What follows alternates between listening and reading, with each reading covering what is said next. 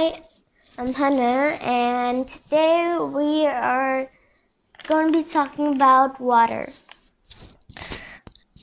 As you all know, I've been studying about water in my class for a while now, and before I started studying, I thought that water was only for drinking and bathing, but after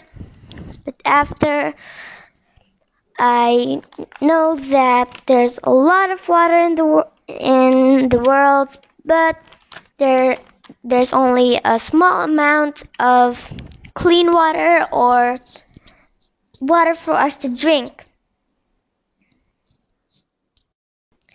And after looking at the condition of the world's water, I found out that there's lots of lakes and rivers that are polluted and dirty, so we cannot let this happen again.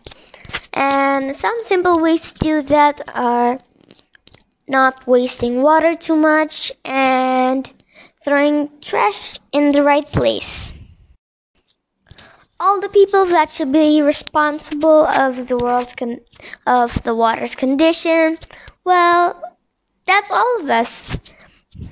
Water belongs to everyone, so everyone has part of saving it. Some examples for saving water are don't waste water and throw away your trash in the trash can.